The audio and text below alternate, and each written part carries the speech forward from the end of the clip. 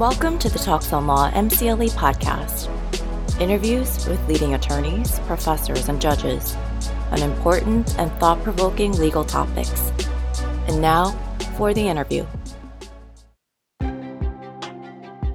Today we'll be talking about self-defense and when it justifies the use of deadly force. Hello and welcome to Talks on Law. I'm Joel Cohen. Today we have the pleasure of being joined remotely by a criminal law expert, Professor Kimberly Ferzan of the University of Pennsylvania School of Law. Kim, welcome to Talks on Law. Thanks so much for having me, Joel. Kim, let's jump right in. We all think we know what self-defense is, but what's the definition, I suppose, under the law? Self-defense is what's called an affirmative defense. When someone has done something wrong, they've assaulted someone, they've killed someone, they can come forward with a defense where they say, even though I've committed the crime, you shouldn't punish me.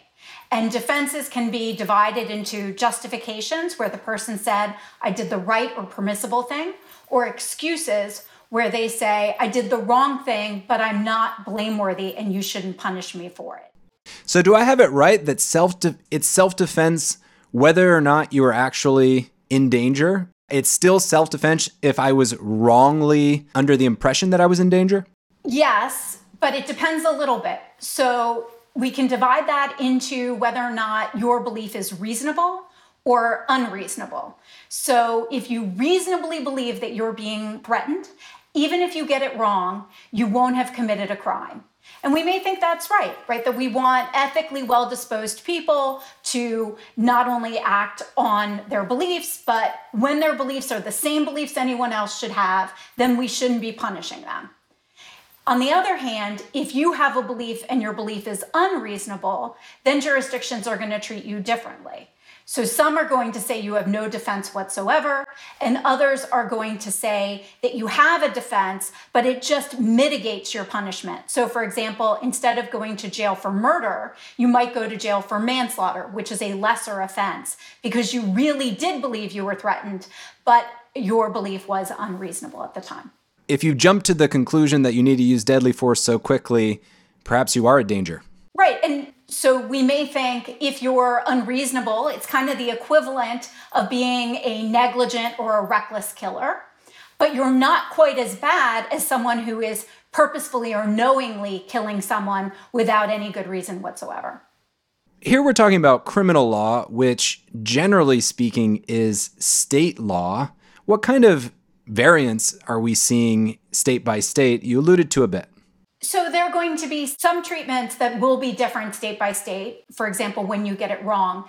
But the rough and ready formulation of self-defense is pretty consistent across states, which is that we are going to be looking for instances where the defendant reasonably believes that he is being threatened with imminent unlawful force, and his response is necessary and proportionate to that force. Professor, was that four prongs in a sense? Imminent, necessary, reasonable, and proportionate? Are those all four required for self-defense? Yes. So we might start by thinking about the necessity requirement. You aren't allowed to use force if you don't have to, right? So if, in fact, you're threatening me with a gun and I know that I can stop you either by punching you or by stabbing you, I am not allowed to use more force than I have to. So I have to punch you instead of stabbing you. The second requirement, which seems quite similar to it, is that I have to use proportionate force. So if you're going to punch me, I'm never allowed to use deadly force against you because the kind of force you're threatening me with is just non-deadly force, and it would be disproportionate to respond with deadly force. Now, you can think about how in real life that could be really nuanced and fine-grained, but jurisdictions are just generally going to split this into deadly force and non-deadly force. When somebody's threatening you with non-deadly, you can only respond with non-deadly. When they're threatening you with deadly force, which could be they're really going to kill you, threats of serious bodily injury, threats of very serious crimes, then and only then are you allowed to respond with deadly force. If someone's threatening you with a gun, that's always going to be justification for deadly force. Typically, if you see someone who's pointing a gun at you, it is going to be reasonable for you to believe that you are facing a threat of deadly force. Things can get actually a little bit tricky because sometimes we are authorized to use deadly force. So you're coming up and you're about to punch me, and I opt to pull out a gun and point it at you. Now the question is, have I now used deadly force or non-deadly force? And the answer is, tell me what jurisdiction we're in and tell me what's in my head. Because in some jurisdictions, what the courts would say is, well, if the only thing Kim is trying to do is to deter Joel and say, look, leave me alone, I'll escalate this if I need to. If you keep threatening me, I will escalate proportionately. Then I'm actually only using non-deadly force. And in other jurisdictions, they say, this is a gun. Of course it's a threat. Threats of deadly force are themselves deadly force. And so it can be very confusing to someone who's looking down the barrel of a gun, whether they are actually facing deadly or non-deadly force in those situations. Well, I'd like to go through this, perhaps in a bit more detail because I find it fascinating. I'm sure we've all thought about the scenario where you're attacked or the scenario where someone perhaps breaks into your home. What one would do, what one should do, and what one could do may all be different. But let's talk about it in terms of what could be permitted under the self-defense doctrine. First off, let's talk about imminent. When we say imminent, is there a legal definition? So imminence really means what you would think it means, which is absolutely at this second, there is an attack.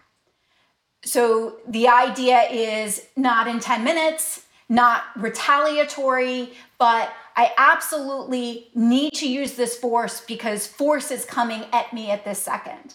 And one thing that has happened in the law is that there's been some pushback against the imminence requirement in cases such as when battered women kill their sleeping abusers. And they say, well, I can't wait until that moment when he is about to kill me because I'm going to lose then. So instead, I should be able to attack or to defend myself when it is in fact immediately necessary. And it may be necessary for me to defend before the attack has actually crossed that line to basically being imminent. So the Model Penal Code, which was drafted by the American Law Institute, actually uses an immediately necessary standard instead of an imminent standard. And some jurisdictions have followed suit to broaden the imminence requirement so that it's a little bit more fair for defenders who can't wait till that last moment. That's quite a powerful example. And I imagine under those cases, they would have to show that not only was it the only way that they could defend themselves, but the sleeping person also didn't present an opportunity for them to run away and leave the home. That's absolutely right. That the cases where someone says, I reasonably believed I was about to be attacked by someone who's sleeping, right? Those are exactly some of those cases where they're gonna lose. It was unreasonable. And you'll sometimes see then the move from murder to manslaughter to take into account that the person actually had unreasonable beliefs. But in some situations, it may be that the defender just cannot wait till that very last moment and has to act proactively and really and truly has no other outs, right? So if we know that in some situations, there's a greater opportunity for violence or a greater propensity for violence when a woman tries to separate from her husband who's abusive, then in fact, she may realistically and correctly assess that she cannot wait until it's imminent. One of the requirements is that the belief must be reasonable. Is this something where you know it when you see it? What qualifies as a reasonable assessment of deadly force? So this is the kind of thing that we're going to give to juries to ask, in this situation, would you likewise potentially come to the conclusion that you needed to use force at that moment to defend yourself? Right. And actually, the trickiest thing is what to instruct juries about sort of who the reasonable person is.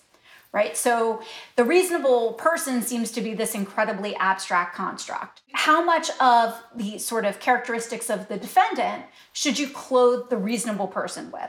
So here's an easy case. If the defendant's blind, then of course we shouldn't ask the defendant to act as a sighted person would act, because what kind of opportunities they have to assess proportionality or necessity may be different than somebody who can see everything. So when we're talking about the reasonable standard, it's sometimes referred to as the reasonable man standard. There's been, in certain cases, a push for, when the defendant is a woman in the case, a reasonable woman standard. What is that, and what are they trying to get at? So the idea is that this reasonable person standard, right, can't just be an abstract construct. The jury's going to say something about who is this person and what would this person have done, right? And they're going to think a little bit about what they would have done and what they sort of generally expect people to do in the world. And the concern is that if you have this reasonable person and that person's nothing like the defendant, you can potentially hold the defendant to an unfair standard.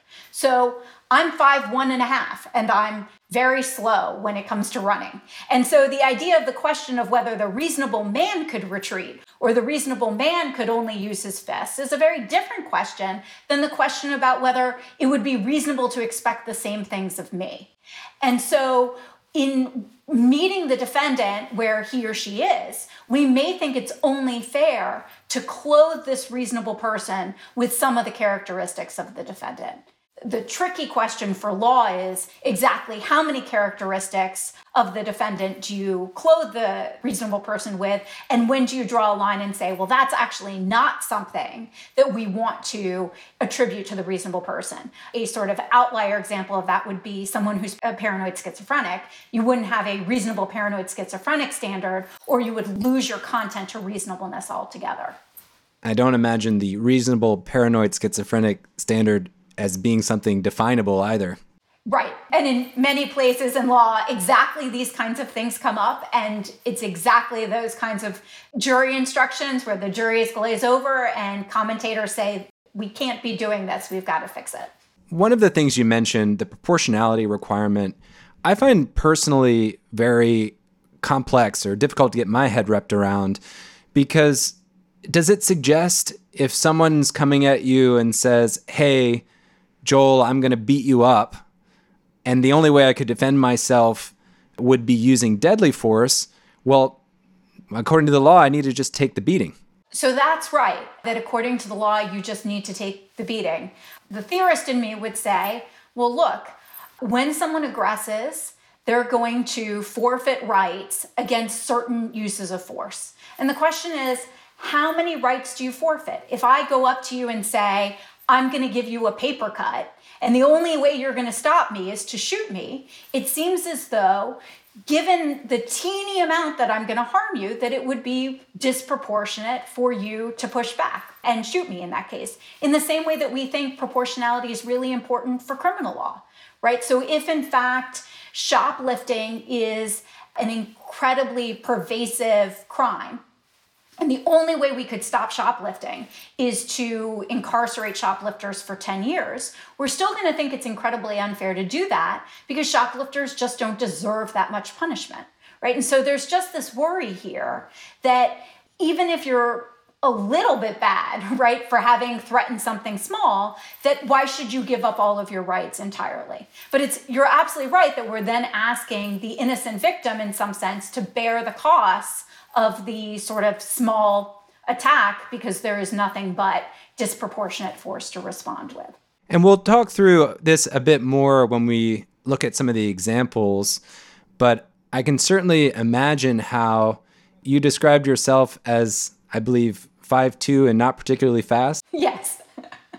I could imagine, no disrespect, Professor, but if you were attacking me, my reaction would be very different from, let's say a very large man who maybe had the same intent to cause minimal damage or simply to let off some steam with a verbal abuse, but I might then be more justified to use force against the bigger person? Sure. So, I mean, let's be careful. So if it's only going to be verbal abuse the whole time, then you're not allowed to use force against the person because there's no unlawful force for you to respond to. So the fact that somebody is consistently insulting you, right? So really what they're then doing is issuing you a threat. And then the question is, you're trying to assess what the actual degree of that threat is. And you're going to have to take into account what that person potentially has the capacity to do. And so, yes, you're going to be less frightened of me doing those kinds of things than somebody who is, bigger, taller, and stronger than I am, where that person might have greater capability and ability to therefore harm you. You just mentioned verbal threats, and a lot of times these may not actually lead to violence. If someone says, I'm going to beat you to a pulp, how much weight can I give those words?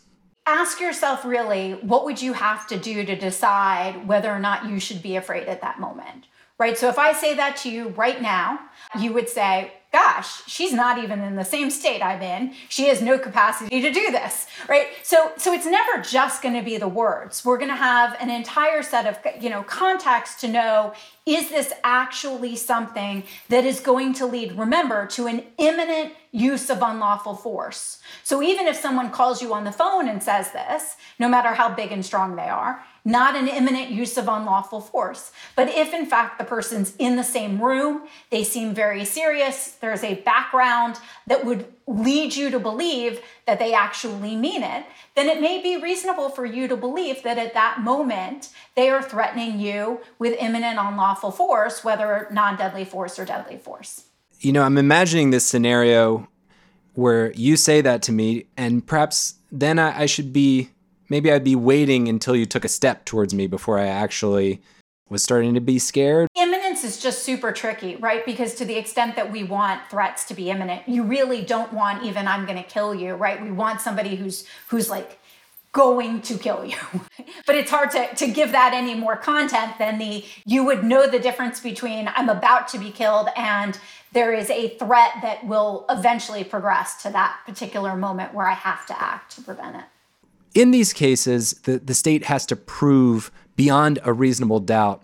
How does that apply to the affirmative defense that, maybe I did fire my gun to protect myself, but I was scared? Does the state also need to prove the self-defense was not there beyond a reasonable doubt? They do. So it's not constitutionally mandated. Affirmative defenses can have the burden shifted to the defendant. So in many, many jurisdictions, a defendant claiming insanity has to prove he was insane by clear and convincing evidence. It's his job to convince the jury he was insane. It is constitutionally permissible, it's been decided by the Supreme Court, to shift the burden to the defendant on self-defense to prove it by a preponderance of the evidence. That was the case. But every state now says the government has to disprove self-defense beyond a reasonable doubt. So once the defendant comes forward with evidence that demonstrates self-defense might be, at work here, then the burden of persuasion shifts to the government. Now, initially you might think, well, do I like this? But if you take a step back, what we're talking about is the awesome power of the state to take one of its citizens and subject him or her to punishment. And subjecting him or her to punishment is incarcerating that person, particularly when we're talking about deadly force, which is hard treatment, suffering, stigma, censure. All of these implications come from punishment. And so when you ask, when should the state be able to do this to a citizen? We shouldn't just want it to apply when the state has said, well, you've maybe done something bad because you've hit someone or you've killed someone. But when the state has fully proven that what you did was wrongful. And in cases where what someone does is not wrongful, because they were really acting in self-defense, then the state shouldn't be able to lock them away. So a proof beyond a reasonable doubt standard protects all of us. It just so happens that some of the cases that tend to be the ones that capture the media or the popular imagination are cases where we're much more skeptical of the self-defense claim, and so we're wondering why it is that the state would bear this enormous burden. But it really does bottom out in what we think the state should have to prove before it gets to harm us. And we'll be discussing some of those contentious cases a little later in the conversation. When we're talking about self-defense, you said imminent threat. That imminent threat has to be to a person? So it has to be to a person unless it is the sort of crime that could justify the use of force under the statute. Those are typically going to be to people, right? So it's going to be sexual assault, it's going to be kidnapping. Burglary is the one that probably gets trickiest because somebody could commit burglary in order to harm a person, or they could commit burglary in order to steal your things, right? And so if you're allowed to use deadly force against burglary, you're in some sense allowed to use deadly force to protect your things. Now, one reason to do that is because we may just want to create laws that are rules that are going to be over and under inclusive in certain ways. And instead of having juries in each case do a fact-by-fact determination of whether or not the defendant could have reasonably believed that, in fact, she was being threatened with force, the argument is, well, at the time that someone breaks into your home, that's going to be good enough reason as a sort of rule of thumb to justify the use of deadly force. It's not a clear-cut line that it has to be a threat against a person. Right. And even your money or your life will typically justify the use of deadly force, even though in some sense you could hand over your money. Ooh, explain that. So that is a tricky pocket that looks a little bit like stand your ground, right? This idea that if I can't defend with non-deadly force, why am I not allowed to defend at all? That there are times we say, you know what, you don't have to surrender this thing to which you have a claim of right. And so jurisdictions that recognize that are doing something quite similar in a way to the stand your ground of you don't have to always opt for the lesser interest or to surrender something that is valuable to you. So in some states, if a criminal says, give me your wallet or I'll kill you, give me your wallet and I'll leave peacefully and you can go about your day, in some states, I could still use deadly force. That's right. How about self-defense when it's a threat to another person? Does that still justify the affirmative defense? So defense of others is a widely recognized affirmative defense as well. The trickiest thing that happens here is the question about whether or not when you're assessing the belief, you want to stand in the shoes of the person you're protecting or the defendant's own shoes. And those can come apart in certain cases. So the famous case is a case called People versus Young in New York, where two plainclothes police officers were attempting to effectuate an arrest, and the person they were trying to arrest was fighting back. And the defendant came upon this and thought, I'm seeing two people beat up one person, and intervened in favor of the person who was being arrested.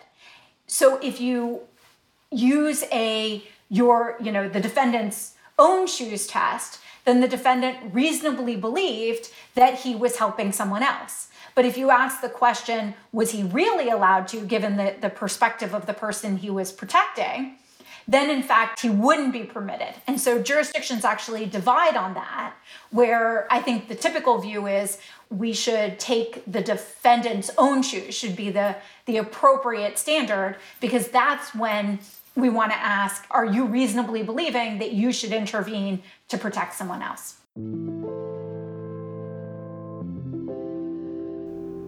Now let's take a break for our MCLE listeners earning credit.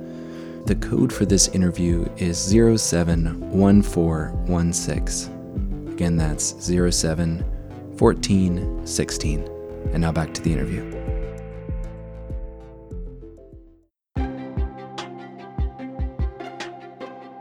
Let's talk about self-defense when perhaps you started the fight, or perhaps you were equally responsible for things coming to blows. Can you still use it as an affirmative defense? The law is going to be very nuanced about this. The short answer is no, but it's going to depend a little bit. So the important thing here is to break up two different kinds of ways that you could potentially forfeit your defensive rights. One is you're the initial aggressor, and the second is you provoked it, you're the provocateur. So initial aggressors, right, obviously can't use self-defense. If I go to punch you and you go to stop me, then I'm the bad guy, you're the good guy. I can't then say, wait, I'm being threatened with unlawful force, right? My force was unlawful and your force was lawful. Now, there are going to be a couple tricks to this, right? So if I then retreat and I communicate, I'm no longer threatening you, then I can regain my defensive rights. If I threaten you with non-deadly force and you escalate to deadly force, then in some jurisdictions I regain my defensive rights. That's interesting, Professor. So in that case, I say, Professor, I'm really upset with my grade. I'm going to come over there and give you a paper cut. And you pull out a gun and say, well, you just stepped to me. Now you're going to meet your maker. Perhaps I can then have a real claim for self-defense, depending on the state. Yes, because I have now done something wrong by so completely escalating. I'm not using the right kind of self-defense that's necessary and proportionate. Instead, I'm using disproportionate defense to what you threatened. That was initial aggressor. Provocateur, I suppose, what does it mean to be provoking the violence? So you can provoke the violence without starting the fight by getting someone really riled up or giving them reason to want to attack you. So if I go into a bar and I call your mother a whole bunch of names and continually insult you, then I have in some ways picked the fight. Now notice that in that case, you're still not allowed to attack me. You would still be acting impermissibly because I'm not actually threatening unlawful force. However, because I'm the one who got you riled up, I actually lose my right to defend against you. Professor, could you give me an example where self-defense was not permitted because the person was seen as being provocative? One thing that's really interesting about this is that courts get very confused about the difference between initial aggressors and provocateurs. So sometimes the kinds of things that they start looking for with provocation is actually initial aggression. So some courts will say things like mere words can never be enough. But of course, mere words can never be enough to be an initial aggressor. But there's a totally separate question whether mere words could be enough to count as being a provocateur. So there was one case that held that mere words weren't enough. And the dissent said, well, wait a minute. What if there was a civil rights leader who had recently died and at his funeral, someone showed up and started shouting racial epithets at the crowd? Can't you imagine a case where the person intentionally and even with words got everyone so riled up that they then decided to use force against this person? And if the person does that, should they then have the right to self-defense? But it turns out to be very tricky for courts to figure out what this category is, how it relates to initial aggressors, and then how it relates to the entirely separate question of when the person who's the respondent should get a reduction from murder to manslaughter because of legally adequate provocation. Yeah, that does seem like a horrible hypothetical where, someone basically tricks someone into justifying their deadly force. So in the hypothetical you're giving, it sounds like you're envisioning someone saying, hey, I'd like to kill a civil rights leader. Why don't I trick them into attempting to beat me up? And that's exactly how many statutes are framed in terms of I am intentionally poking at you in order for you to react so that I may defend against you, right? So it is this in some ways creating your own defense. And then courts are saying, well, no, or actually statutes are saying you are not permitted to defend in those cases. Professor, I'd love to talk quickly about duty to retreat. I'm sure we could have a whole sit down for a whole hour on this topic, but what is the duty to retreat? And perhaps we could give a couple of different examples of states' responses to it. The first thing to recognize is that there is not a duty to retreat before using non-deadly force. No jurisdiction says if somebody's threatening to punch you that you need to run away instead of stopping them by using force against them. Now, that traces back to what's been called the true man doctrine, which theorists are often critical of because it sounds like this very testosterone-laden, manly men stand up for themselves kind of view. But other scholars say this actually traces to the view from Sir Matthew Hale that it's about innocent men. So the idea of a true man is an innocent man, and the idea that right should not give way to wrong. So if in fact you're lawfully where you're entitled to be, you shouldn't have to leave that place rather than use at least non-deadly force. So there's no duty to retreat for non-deadly force, and there's also no duty to retreat within your home. So within your castle, the castle doctrine, if somebody attacks you, you do not have to run out of your house. You get to stay and defend yourself. And so that just leaves the question whether or not you need to retreat before using deadly force outside of your home. There, still, you only have this duty if you can do so with complete safety. So if turning and running away is going to actually make you more vulnerable to attack, you are not required to retreat. But you may not use deadly force if, in fact, you can retreat with complete safety. And then the thing that, of course, amends that is stand your ground laws. So there's no duty to retreat for non-deadly force. There's no duty to retreat in your home. The only place where you have to retreat is before you escalate to deadly force outside the home.